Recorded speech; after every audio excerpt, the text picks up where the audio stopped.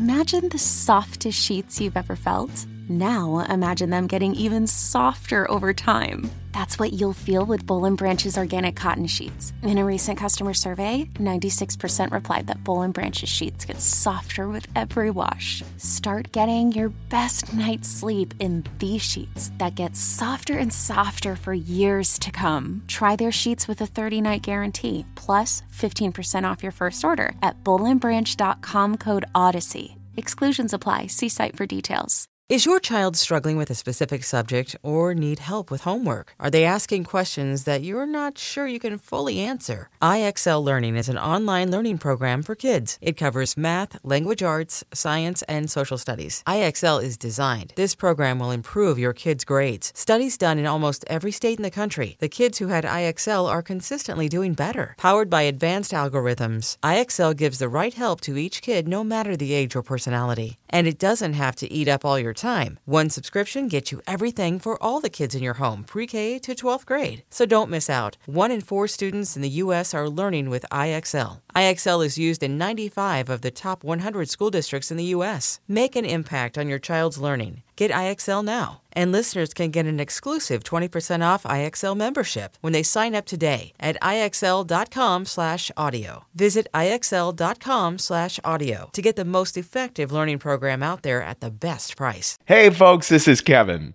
On this week's episode of Risk, you'll hear Nick Astle. The thing about giving birth to a human child is that you get to hold the baby when you finish.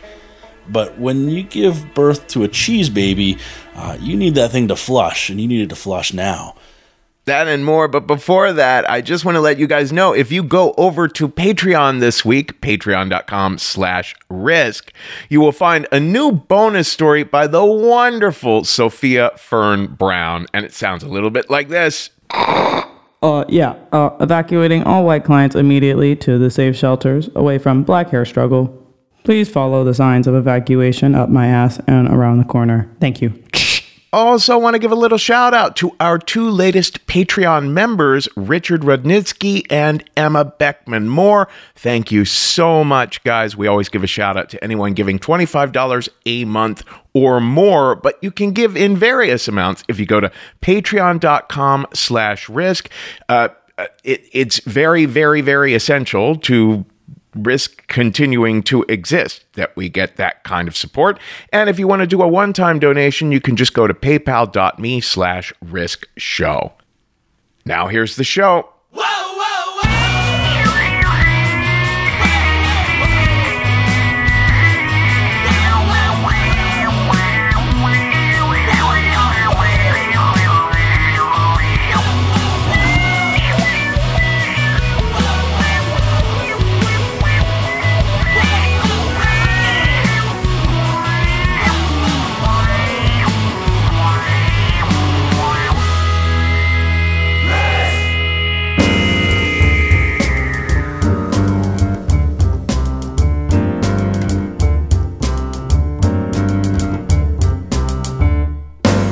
Hello, kids. This is Risk, the show where people tell true stories they never thought they'd dare to share. I'm Kevin Allison. This is the Yoko Miwa trio behind me now.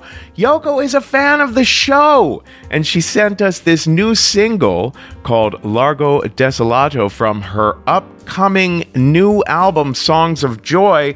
I can't wait to hear the whole album because this track is gorgeous. Well, folks, we are getting ready for our next live stream on December 4th at 10 p.m. Eastern. You can get your tickets at risk-show.com/tour, our big winter holidays show. I can't wait, so be sure and be there with us. And we're calling this week's episode Suddenly. 4 stories wherein suddenly something crazy happens.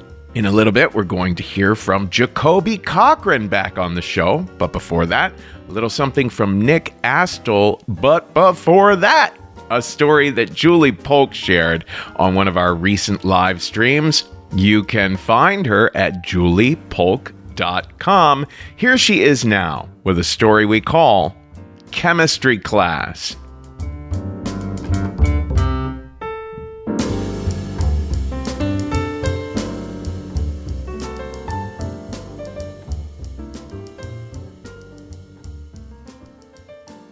When I was in 8th grade, we got a new science teacher, and her name was Eliza, and we loved her. She laughed at all of our dumb, stupid kid jokes, but she managed also to keep us in line. She was sort of tall and not really girly. She wasn't mean, but she didn't wear a lot of makeup. She wore polo shirts. It was the 80s, forgive her, but she was still youthful and fun. I know that now that we were her first teaching gig. We loved her so much that after she gave us an 8-week-long introductory chemistry class, we actually created an entire illustrated comic book of the adventures of Elementary Atom and her nemesis, the Heavy Hydrogen Gang, for her, which is an incredible thing for a bunch of 13-year-olds to do. This is how much we loved her. And she was also my field hockey and lacrosse coach. And at this time, all throughout adolescence, I sort of hovered kind of in the lower tier, not totally bottom, but like sort of second tier popularity.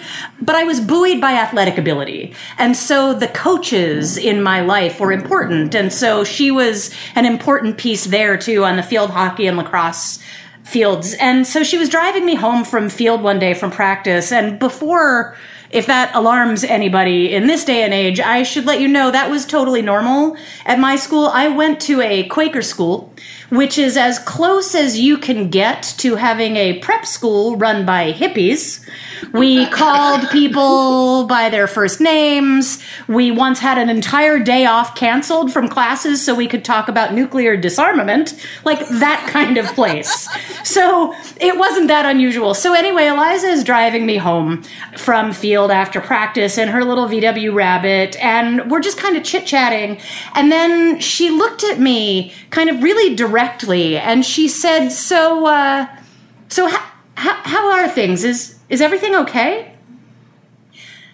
And it stopped me cold, because the truth was that at home, everything was not okay. Everything looked okay. It looked like my parents had a great marriage. And I had this golden boy older brother who was 4 years ahead of me at school. He was the captain of the soccer team and like really cute and photo editor of the yearbook. Everybody loved him.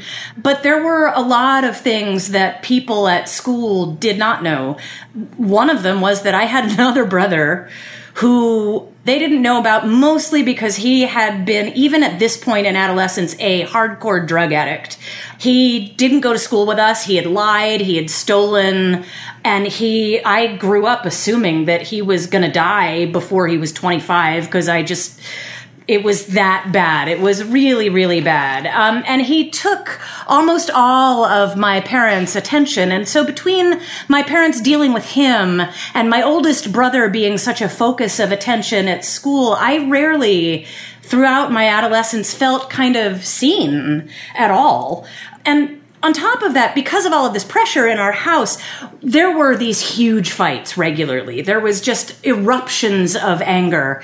And that was probably understandable because of the pressures put on my parents by my drug addict brother. It was certainly understandable. But my mother had grown up in this very fancy kind of waspy neighborhood. If you've ever seen the Philadelphia Story, I actually grew up in Philadelphia. Not in that neighborhood, but in a family that was not unlike that on my father's side, social register, debutantes, the whole ball of wax. But my mother, although she grew up in that neighborhood, her father was not a doctor or a banker or something respectable. He actually ran a sort of regional illegal numbers game. So not the Philadelphia Story, but the Sting. But what it meant for her was that because her dad was a racketeer among the WASPs, it became very, very family mission critically important that it seemed on the outside like everything was on the up and up, no matter what it was like underneath. So it had been ingrained in her from childhood that it was critically, critically important that things look appropriate and normal. And so much of her anger and the eruptions that I grew up with came when she was afraid that things didn't look normal. So on that day when Eliza looked me in the eye and she said, How are things? Are they okay? It was one of the first times I remember that an adult who wasn't in my family was looking at me. I felt seen, really, for the first time. Like they were seeing through the facade, and that was amazing. And it was also kind of terrifying because I felt like the facade that I felt responsible for maintaining might have these cracks in it. Like it might just crumble. And so I immediately was like, yeah, it's fine. Everything is fine.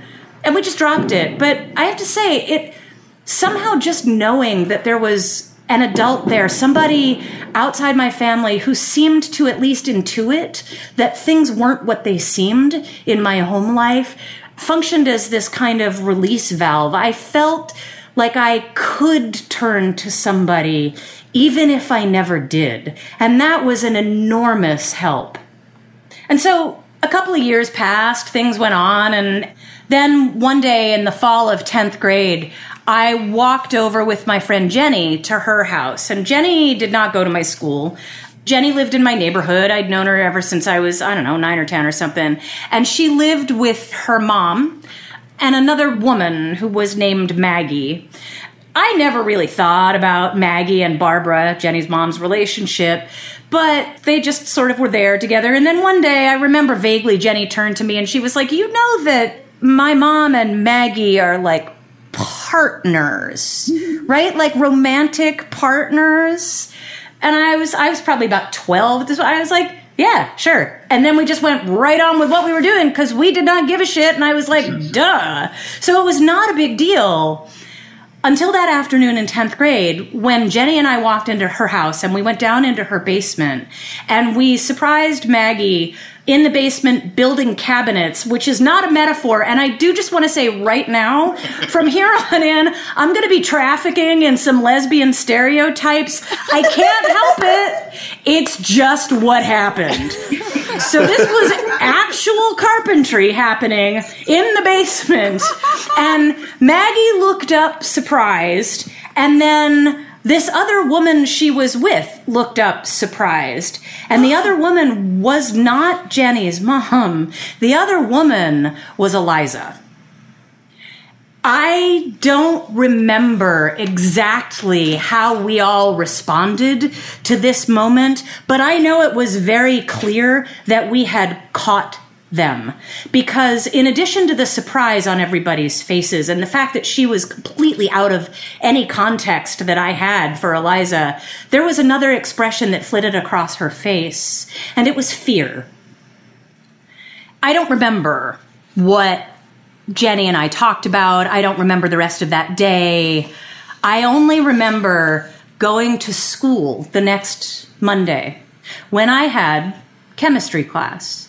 This time, 10th grade chemistry, a full semester-long class, taught once again by Eliza. And I walked into class, and she didn't look at me.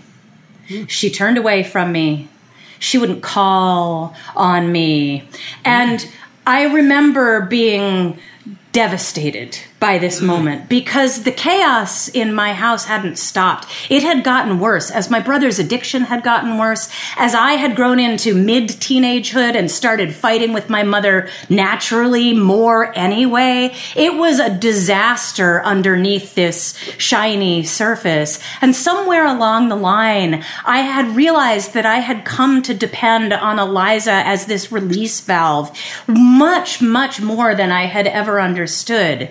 Because the moment that I walked into class and she turned away from me, I felt bereft. I felt betrayed. I didn't understand what was happening. But I knew that this invisible ballast that she had provided for me had gone away. And that it was because of something that she had done. And I also felt something that a teenager never should, which was a rush of power. Because in the moment that she stopped looking at me, I understood for the first time that she was scared, rightly or wrongly. She was afraid that I might hold the power to destroy her life. I went to a liberal school, but this was the 80s. It was the mid-80s. It was pre-Don't Ask, Don't Tell. AIDS was terrifying people. And despite looking back on what I now see as an almost comical list of tells, like the polo shirts and the Birkenstocks and the field hockey coaching, being obvious that Eliza was gay, none of us in the student body ever thought about it. It wasn't a thing that you discussed at this school. She was not out. And I have to say, this rush of power that I felt made it really, really clear to me why it is that we don't let 15-year-olds vote, that we don't bind 15-year-olds to lifetime decisions. No teenager should have that kind of power over anybody's life, whether or not it was true. And so over the next bunch of months, I wrestled. I found myself just grappling with these acutely adult questions of love and fear and family and betrayal. And I had conversations with Jenny, whose family was being torn apart for real by something that my beloved teacher had done. And I was angry about that. And I was angry that Eliza didn't trust me. But I also knew what it felt like to have a secret that felt like life and death. And because Eliza and I had never spoken about this explicitly, and because probably at 15, I'm not sure, in fact, I can't imagine that I would have had the language to approach this conversation about this situation that we were in any way anyway, there wasn't anything I could do but wait. And there wasn't anything that she could do but wait. And so we just went on throughout the semester, she mostly ignoring me just plodding on, waiting for her to understand that whatever was going to happen, somehow it was important to me that it be okay. And I think that it slowly began to dawn on her after the months went by and no rumors sprouted up at school about her being a home-wrecking, science-teaching, lacrosse-playing lesbian, that I had not, in fact, given away her secret. And she slowly started to call on me again. I didn't really obviously ask what was going on with her in her life, but Jenny told me that Maggie had moved out of the house. And if you flash forward, what you know is that everything turned out to be okay. Maggie and Eliza eventually moved to Vermont again. I'm sorry, it just what happened.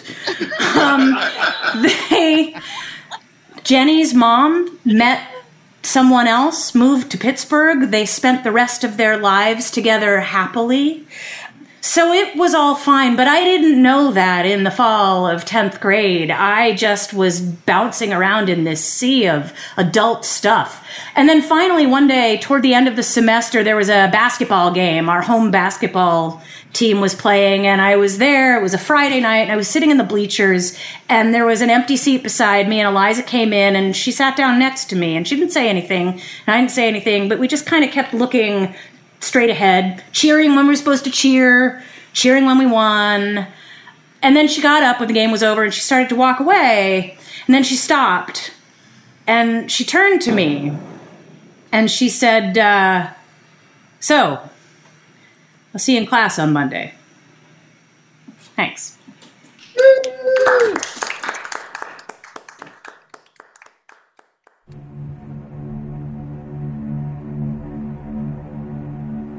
When I was 15 years old, I went to a summer camp that, for whatever reason, had cheese cubes cut up with every single thing that we ate. And so, breakfast, lunch, dinner, snacks, if you wanted cheese cubes, you could get cheese cubes, and as someone who loves cheese, I was thrilled.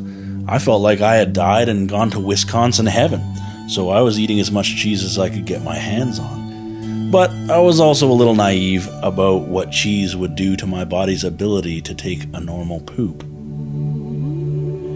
And so after a week of eating nearly nothing but cheese, I had developed an opiate addict level of constipation, like abdominal distress, labor contractions, sit on the toilet for an hour and cry. And so after about a day of this, I finally summoned up the courage to go and talk to Tom, the camp caretaker, and I asked him, Tom, please, could you go and get some Ex-Lax for me from town? I'm dying here. And a couple of hours later, thankfully he obliged. And so I took probably a double dose and set out to face the rest of the day, blissfully unaware of the carnage that had been set before me.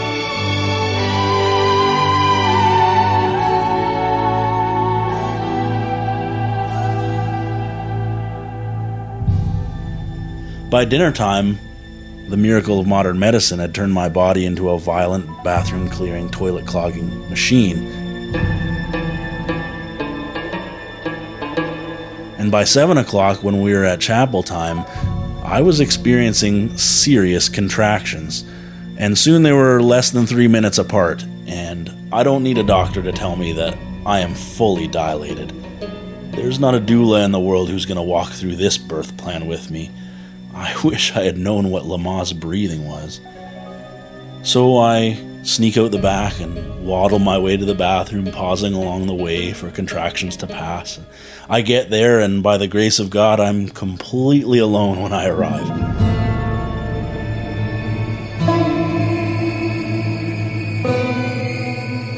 Time had no meaning to me anymore. Time must have passed. I have no idea how much. 20 minutes? Maybe it was 3 hours. I'm not sure. But eventually I must have finished, because I remember crying tears of joy, or tears of pain, I'm not sure which.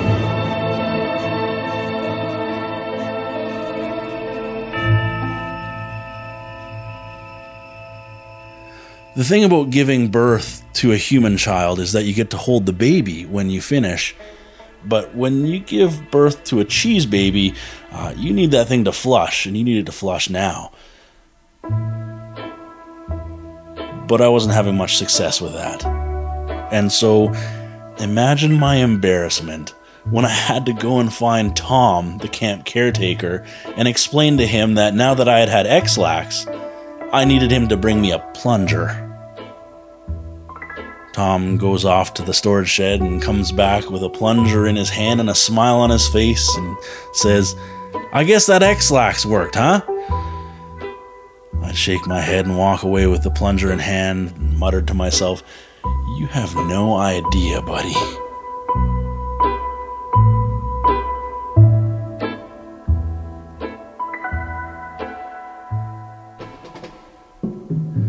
The first couple plunges are full of hope, but after a while I soon see that this plunger is not going to cut the mustard. And so I sneak off to the woods next to the bathroom and frantically search for whatever I can find to get this poop to go down.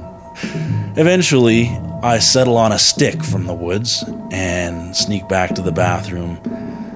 I don't need to describe to you what I did next, but suffice it to say, the bathroom worked again after that. Thank God no one else was in that bathroom. I have never been so thankful to hear the full flush of a toilet in my entire life. And that's the story of how I wrecked a toilet, my dignity, and my butt, all in the span of one night. Thanks for listening.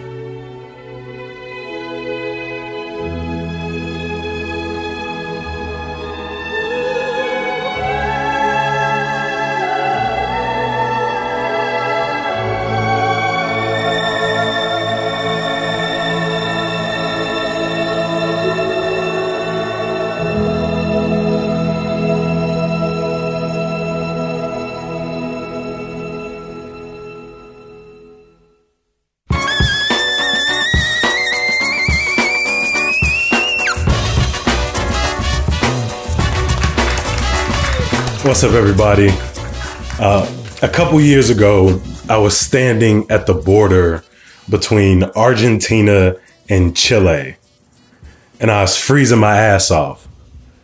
I had on some sweats, a hoodie, and a backpack. And I had three things on my mind. One, mountains are fucking majestic. I'm from the south side of Chicago. As you can imagine, I ain't grow up seeing a lot of mountainscapes. And right there, I was standing in the dead of winter looking out on this mountain. And the only word I could think was majestic. The second thing I was thinking was everybody at this border is staring at us. You see, I'm there with my best friend, B. I'm a 6-foot black man. She's a 5-foot white woman.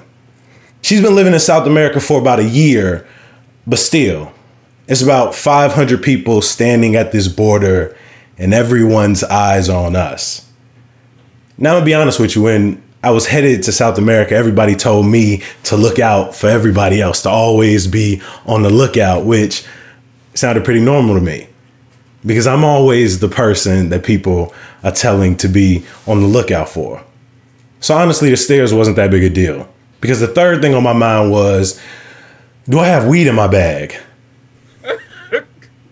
Yeah, do I have weed in my bag? I mean, I always got weed on me. Like seriously, right now, you can't see it, but I got weed on me. And if you know anything about South America, they don't really like drug trafficking of any kind. And I'm almost always trafficking drugs. And so about 500 of us are standing outside of an array of cars, vans, buses for about 2 hours, freezing. And I'm certain I got weed on me. And I'm about to go to jail. And the only Spanish I know how to say is mi español es muy mal. Lucky enough, we get through the checkpoint. Everybody gets back into their cars, vans, buses, and we go down the mountain. And as it gets dark, I'm gonna be honest with you, mountains move from being majestic to terrifying real quick. And we go down the mountain into this small town of Mendoza, Argentina, and we get into this cab and we go back into the mountains. And it's getting darker and darker. And I'm looking at B because we're on our way to our hostel for the weekend. And about 40 minutes later, we pull up in a small town called Luan de Cuyo. And as soon as we get out the cab and we get our bags, the cab drives right off into the darkness, which I'm thinking, okay. As we walk up to the sign, Lemon Tree Hostel, it is beautiful. I get my phone out and I take a picture immediately. But it doesn't sound like anybody's around. We can't hear anybody. And it smells like firewood and chamomile and old cigarettes. We walk into what we think is the lobby, and B and I set our biggest bags down.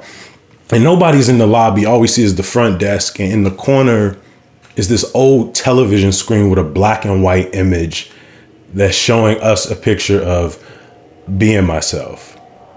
What? No. But we can't seem to make out where the camera is.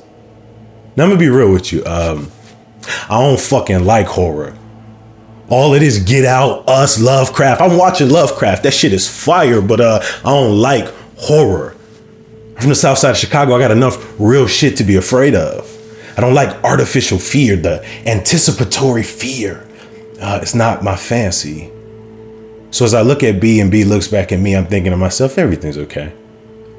So I walk up to the lobby and I do what everybody does. I hit the bell on the desk. Beep. Nobody answers. Beep. No one answers. Rule of 3. Okay, not the rule of 3. And right as my hand goes to hit the buzzer, the sound of this dog just happens to pick up in the background. Woo, woo, woo, woo, woo, woo, woo. It sounds like a big fucking dog. Woo, woo, woo, woo. Woo, woo, woo, woo. So we leave out the lobby, of course. And we go around the side to what looks like an entrance into the hostel. And I try to push my way into the door. Nothing happens. So B and I are looking at each other the entire time, the chorus of this dog, woo woo, woo woo, woo woo, woo woo. And I mean, it's getting closer and closer and closer. And I look at B and she looks back at me and we don't say anything. We just make our way back to the lobby. And as soon as we walk into the lobby, the dog fades into the silence and the firewood and chamomile and leftover cigarettes, but there are no butts, there are no users. There's just a fucking camera, black and white, looking at us, showing us a picture of ourselves, but I can't tell where the camera is. So I go back to the buzzer. Beep. Beep. And that fucking dog.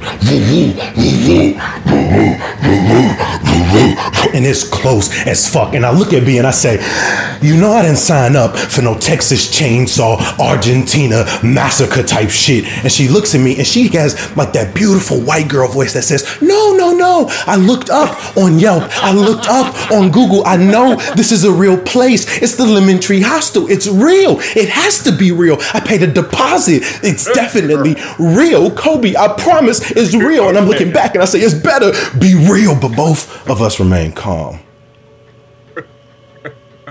Because we're smart people. Even as the dog rattles in the background, we run to the side entrance. And I just run right to the door and we push ourselves in because we think to ourselves. In this moment, Eddie Murphy taught me when I was a kid. Run. But I remind myself, Kobe, you are in the majestically terrifying mountains of Luande Cuyo. Where the fuck are you gonna run to? So with hands on knees as I try to catch my breath, me and B look up down the hallway and there is a row of mannequins lining the interior. In front of us is Jason, complete with painter suit and machete. Behind it is Freddy Krueger with Christmas sweater and Edward Scissorhands. Behind it, sitting in a throne, is the king of the White Walkers himself. And just for shits and giggle, Heisenberg is standing next to him with the fucking hat. We look up on the walls and it's a painting of the most villainous motherfuckers you can think of. I'm talking Harley Quinn, Lannister brothers. Like some real sick shit, y'all. We frozen on the ground when we hear a sound in the distance. We dart into a room. And it's like real dark. And we look into the corner and like perched on a fucking chair is the girl from The Exorcist. Even as I think about it right now, my blood pressure is raising. So B and I look at each other and we get that type of courage that's not like comes from a place of strength, but that place that says, if I'm gonna die, then let it come faster. So we just like grab hands and we walk out and follow the sound down the hallway, past the mannequins, past Venom and a fucking gorilla. And when we round the corner, standing in front of us are three men. In the middle, the guy's like 6'4" with tattoos all over his face and his hands and his arms. And hey, I'm not a judger. You know? Okay. Even though everybody told me to look out for these kind of groups of people, you know, I took that as code for, you know, racism. And it's for someone who's experienced that. I thought to myself, I'm not going to pass this off to another person, but I'm not going to lie to you. As I stood there with my shitty Spanish and my 5-foot white girl best friend, I looked at these dudes and out of one of their mouths, he said, "Soy Malahunta." And I thought to myself, I never met a South American murderer before, but if I had to write one in one of my stories, his name would be Malahunta. And of course, my stupid ass said, "Soy Kobe." I tried to have that external sense of calm as my friends started translating. I didn't know what the hell they were saying. More people started funneling in behind. This is the furthest I've ever been away from home. And as I was starting to think about the collection of signals and red flags that I received, I looked deep into this man's eyes. And I said, Wu-Tang.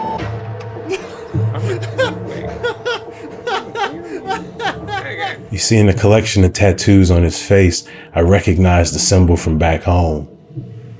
Wow. The RZA, the Jizza, the Ghostface Killer, the Method Man, Inspector Deck. Oh, man. And he responded, Wu-Tang. So what's up, man? I want to hear that Wu-Tang joint. Wu-Tang again? Yeah, again and again.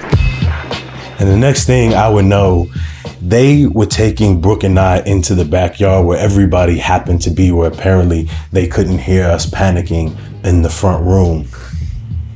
A collection of 12 people sitting around firewood, smoking cigarettes, drinking matcha. And that beast of a dog was now just a puppy at my feet. I sat down, and through his translator, Malahunta started telling this story. Because I mentioned I was from Chicago, he could tell that I understood a little bit about the Wu-Tang, and he told me this story about this 12-year-old boy who found this box of tapes and CDs and started rifling through it and found the music of Wu-Tang and Tupac and Lil' Kim and Foxy Brown and Jay-Z and 50 Cent. And for a minute I was like, is this motherfucker clairvoyant? Because it sounded like he telling me my story, but in fact he was telling me his own. Because it turns out that Malahunta is the biggest rapper in Argentina, and him and his crew are on tour and are staying in the Lemon Tree Hostel for the weekend. And they too find this to be a creepy place, but they don't have all the American nuance to understand just how fucked up of a place this actually is.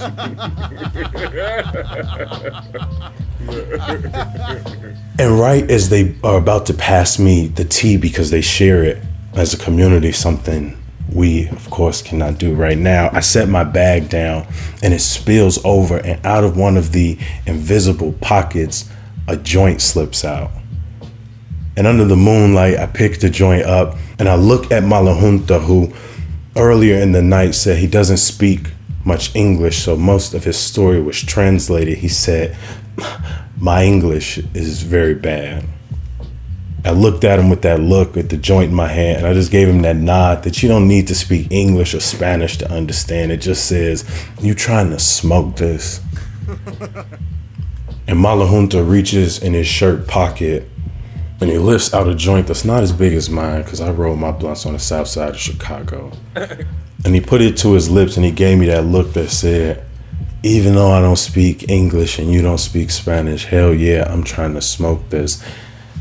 And though I still fucking hate horror, I don't remember this story as the haunted hostel, but the hostel that turned into home beneath the majestically terrifying mountains of Luan de Cuyo.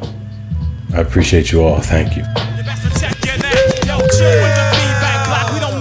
It's 10 o'clock, ho, where the fuck should see that? Feeling mad hostile, ran out postal, flowing like Christ when I speaks the gospel. Stroll with the holy roll, then attack the globe with the buckets. Style the ruckus, 10 times 10 men committing mad sin. Turn the other cheek and I'll break your fucking chin. Slang boom bangs like African drums.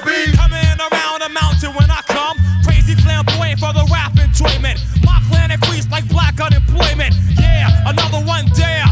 Took a genius, take us the fuck out of here. You best protect your neck, you best protect your neck, you best.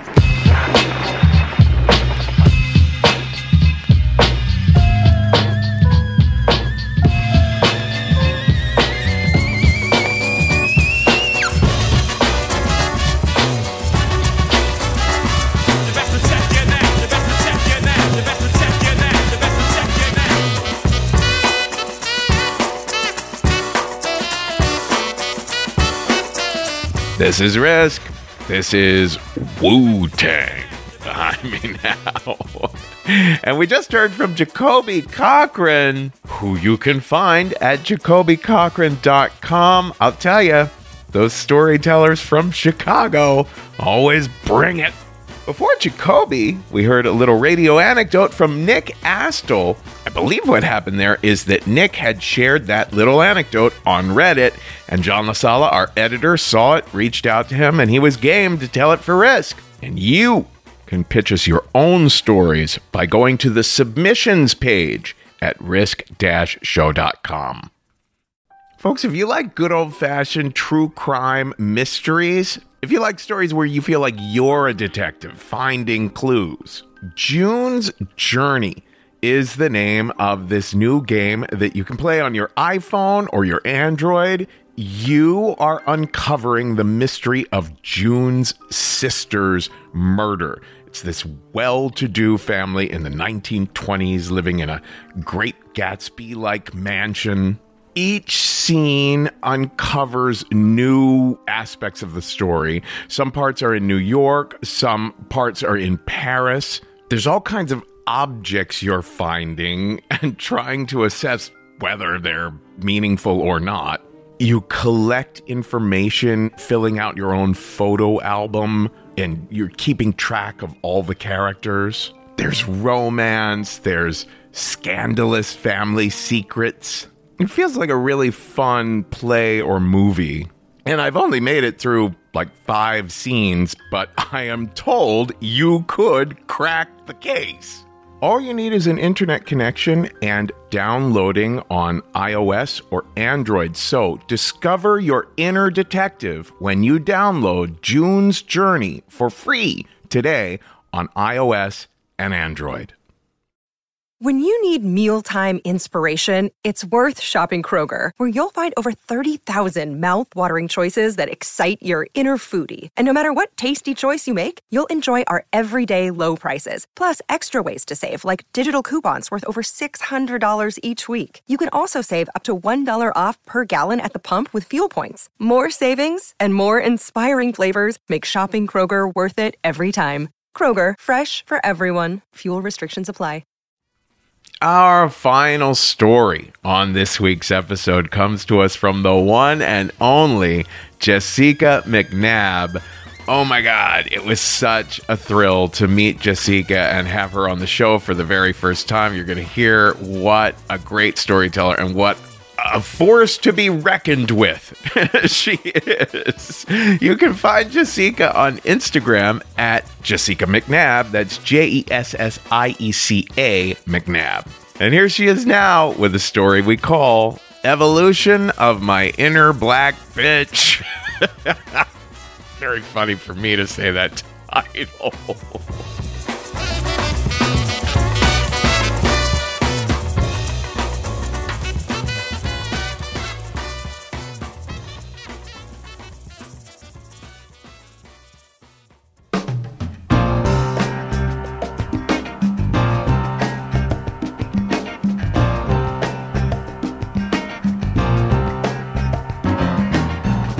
So, I have worked in the world of retail for a very long time, up until recently. And one day when I'm at work, this little old white lady comes into the store. Now, she's a very put together, nice little lady, look like she might have a little bit of money, nice little pearl. She's coming in the store, get her eggs. And, I try to make her feel nice. So I'm like, hey, how you doing today, honey? I was like, you look fantastic. And she was like, oh, thank you. Thank you. And I was like, and your hair is fierce. I mean, it is fierce. You look like you just came from the salon. I mean, it had that little purple tint to it that I love to see on little old women. And she was like, yeah, I just got my hair done. And thank you, thank you. So she was like, I really like your hat. I'm thinking to myself, I'm like, but I don't have a hat on. I have a visor on, but I have my locks up. And I used to put my locks up on top of my head like a water spout almost, I would say. So I was like, you mean, my visor? You like my visor, this whole thing? I can't stand it. It takes me forever to get my hair up in it. And she was like, no, the hat on top of your head. And I'm like, I know this raggedy bitch, after I just said some nice things about her, is not talking about my hair is a hat on the top of my head.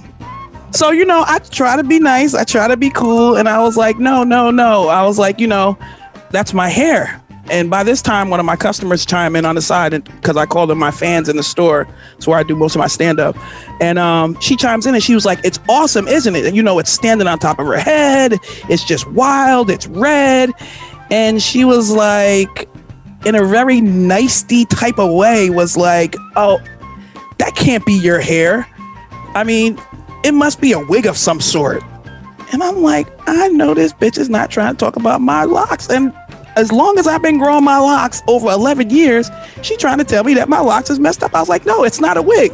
So I pull my ponytail over to her and I'm like, go ahead and touch it, pull it. It's really my hair. And she's like, no, I don't want to do that. And I'm just like, what is your problem with my hair? And she was like, you people can't grow your hair that long. And right at that moment, she poked the biggest inner black bitch that I have. And I was like, you people? What the hell does she mean? I mean, she totally got the wrong chick when she said, you people. I was like, you know what? I'm not even going to mess with this lady right now because she's really bugging me out. But right at that moment when she said, you people, I was like thrown like back in time to a time where I was in grammar school, in grade school. I went to a school that was predominantly white. And when I say predominantly white, I mean, I was the only black person there until my sister came in second grade. I had lots of trouble right from the beginning. Lots of fighting, lots of people wanted to beat me up, and just based on the color of my skin and the way I looked. So it was just not the best experience ever for school. But I could just remember one day on the playground, I was surrounded by 5 boys. 5 white boys surrounded me on the playground. And they were just picking on me and pushing me and calling me names like coon and blackie and nigger and telling me to go back to Africa. And I'm just like, I'm so scared, because I had been having so much trouble in school up until 4th grade that I asked my uncles to teach me how to fight. So my uncles are close to my age. They're like my brothers. So it was like a boot camp that they put me in right away. I was the oldest grandkid. They took everything that they knew about fighting and instilled it in me. And they were like, when you go out there and they mess with you, he's like, just grab the biggest one. He said, grab the biggest one and hit that one first. So now we're in this fight and these kids they're just surrounding me and they're pushing me. And, I'm petrified. I don't know what I'm going to do to get out of this. I'm calling for help. Nobody's coming to help me. Then one of them, the biggest one, he pushed me down and he spit on me. Well, I'm going to tell you what, all that training that I just got from my uncles snapped right into play. And I came up like a whirlwind. I mean, a whirlwind. The first thing I did was hit him right in his throat so he couldn't say nothing else.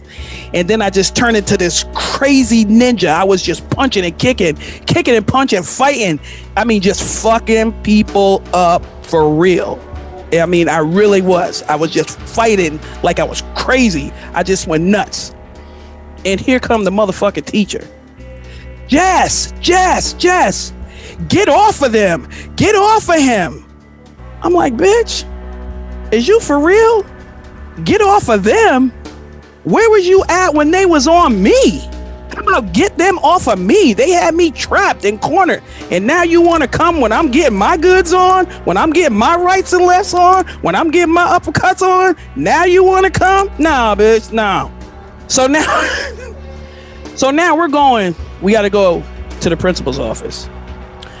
So now I go straight to the principal's office because I'm good. All 5 of them, they got to stop off at the nurse's office and get some help.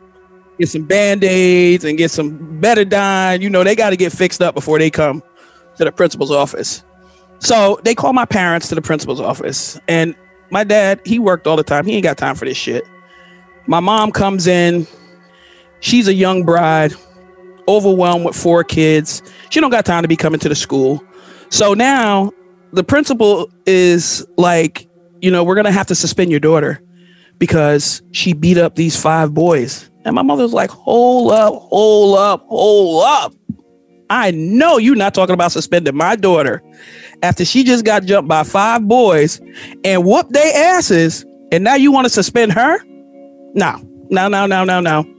It's not going down like that. She was protecting herself, which is something this school should have been doing. You guys should have been protecting her.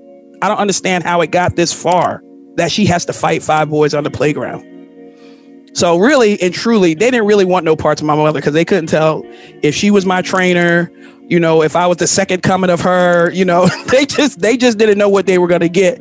And 5 grown white people did not want to get their ass whooped in that office today by the champ. And she was the heavyweight champ. That is for sure.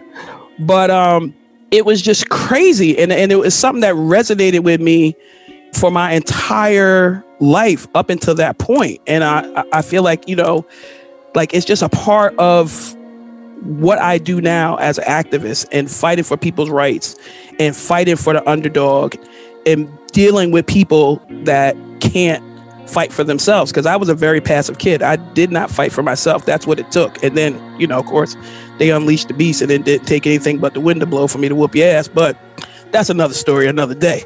So now, you know, I just couldn't believe that, you know, this interaction with this lady at the store while she's buying eggs, this little, you know, put together petite lady was, you know, that triggered such a thing. So we get back and we're talking and she's like, you know, I just don't believe, you know, that's your hair. I just don't believe it. And I'm like so freaking pissed off by now that I'm just like, you know what? I'm going to show this bitch. I'm going to show this old raggedy bitch that this is my motherfucking hair. So I snatch off my visor and I pull all, I got like 8 hair ties in. I'm pulling my hair ties out and I start whipping my hair around, whipping it around. And then I just lay all of my locks on the counter like a fucking blanket. I was like, are they real now? Can you see that it's real now? Can you see that this is coming out of my scalp right now? This poor lady, I think she wet her Depends on the way out the door. She was just like, oh my God. She's clutching her pearls. Oh my God. And all I can say is I was like, you know what? This bitch right here, she better be glad I've been down in the water and that I've been baptized and I'm trying to get into heaven, because I would have snatched her ass over that damn counter. I would have snatched her.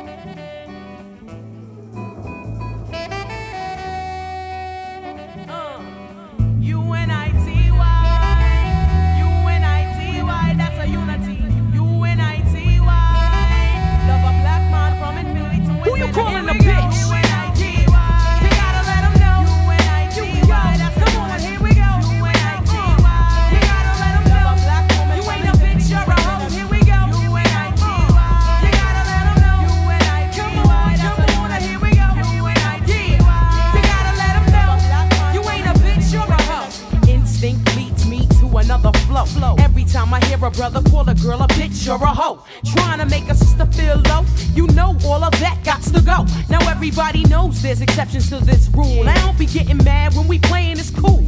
But don't you be calling me out my name. I bring rap to those who disrespect me like a dame. That's why I'm talking. One day I was walking down the block. I had my cut off shorts on, right? Cause it was crazy hot. I walked past these dudes when they passed me. One of them felt my booty, he was nasty. I turned around red, somebody was catching a rat. Then the little one said, yeah, me, bitch. And laughed. Since he was with his boys, he tried to break fly. I punched him dead in his eye and said, who you calling a bitch?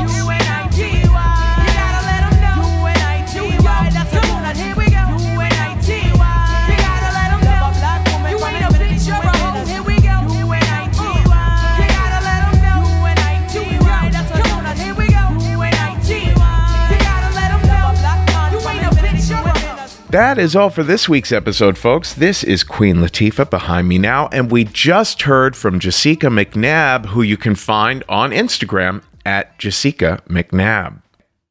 Folks, if you've never been to the site of our sister business, The Story Studio, at thestorystudio.org, definitely get over there because there are so many opportunities and different ways to learn about storytelling. There's 2-day workshops, there's 90-minute webinars, there's our corporate workshops. You can learn about storytelling for your own personal growth or storytelling for your career, for job interviews, for presentations and pitches, for storytelling shows like this one. And we have our super talented faculty, people who are otherwise producers, writers, performers in their own right, each with their own philosophies, their own experiences to share with you in order to help you to tell stories in a more powerful, more human, more moving way. Again, that is all at thestorystudio.org. The holidays are right around the corner also, and The Risk Book at theriskbook.com makes the perfect gift. 37 of our most hilarious, most terrifying, most beautiful, most amazing true stories, totally rewritten for the page with Q&A with the authors and the history of the podcast in the introduction there. That is at theriskbook.com or anywhere books are sold. And did you know that I do little cameo videos for people to say, happy birthday or sing a song or send a sincere message? That is at cameo.com/thekevinallison. I also do my own one-on-one teaching of storytelling to people at kevinallison.com. Folks, today's the day. Take a risk.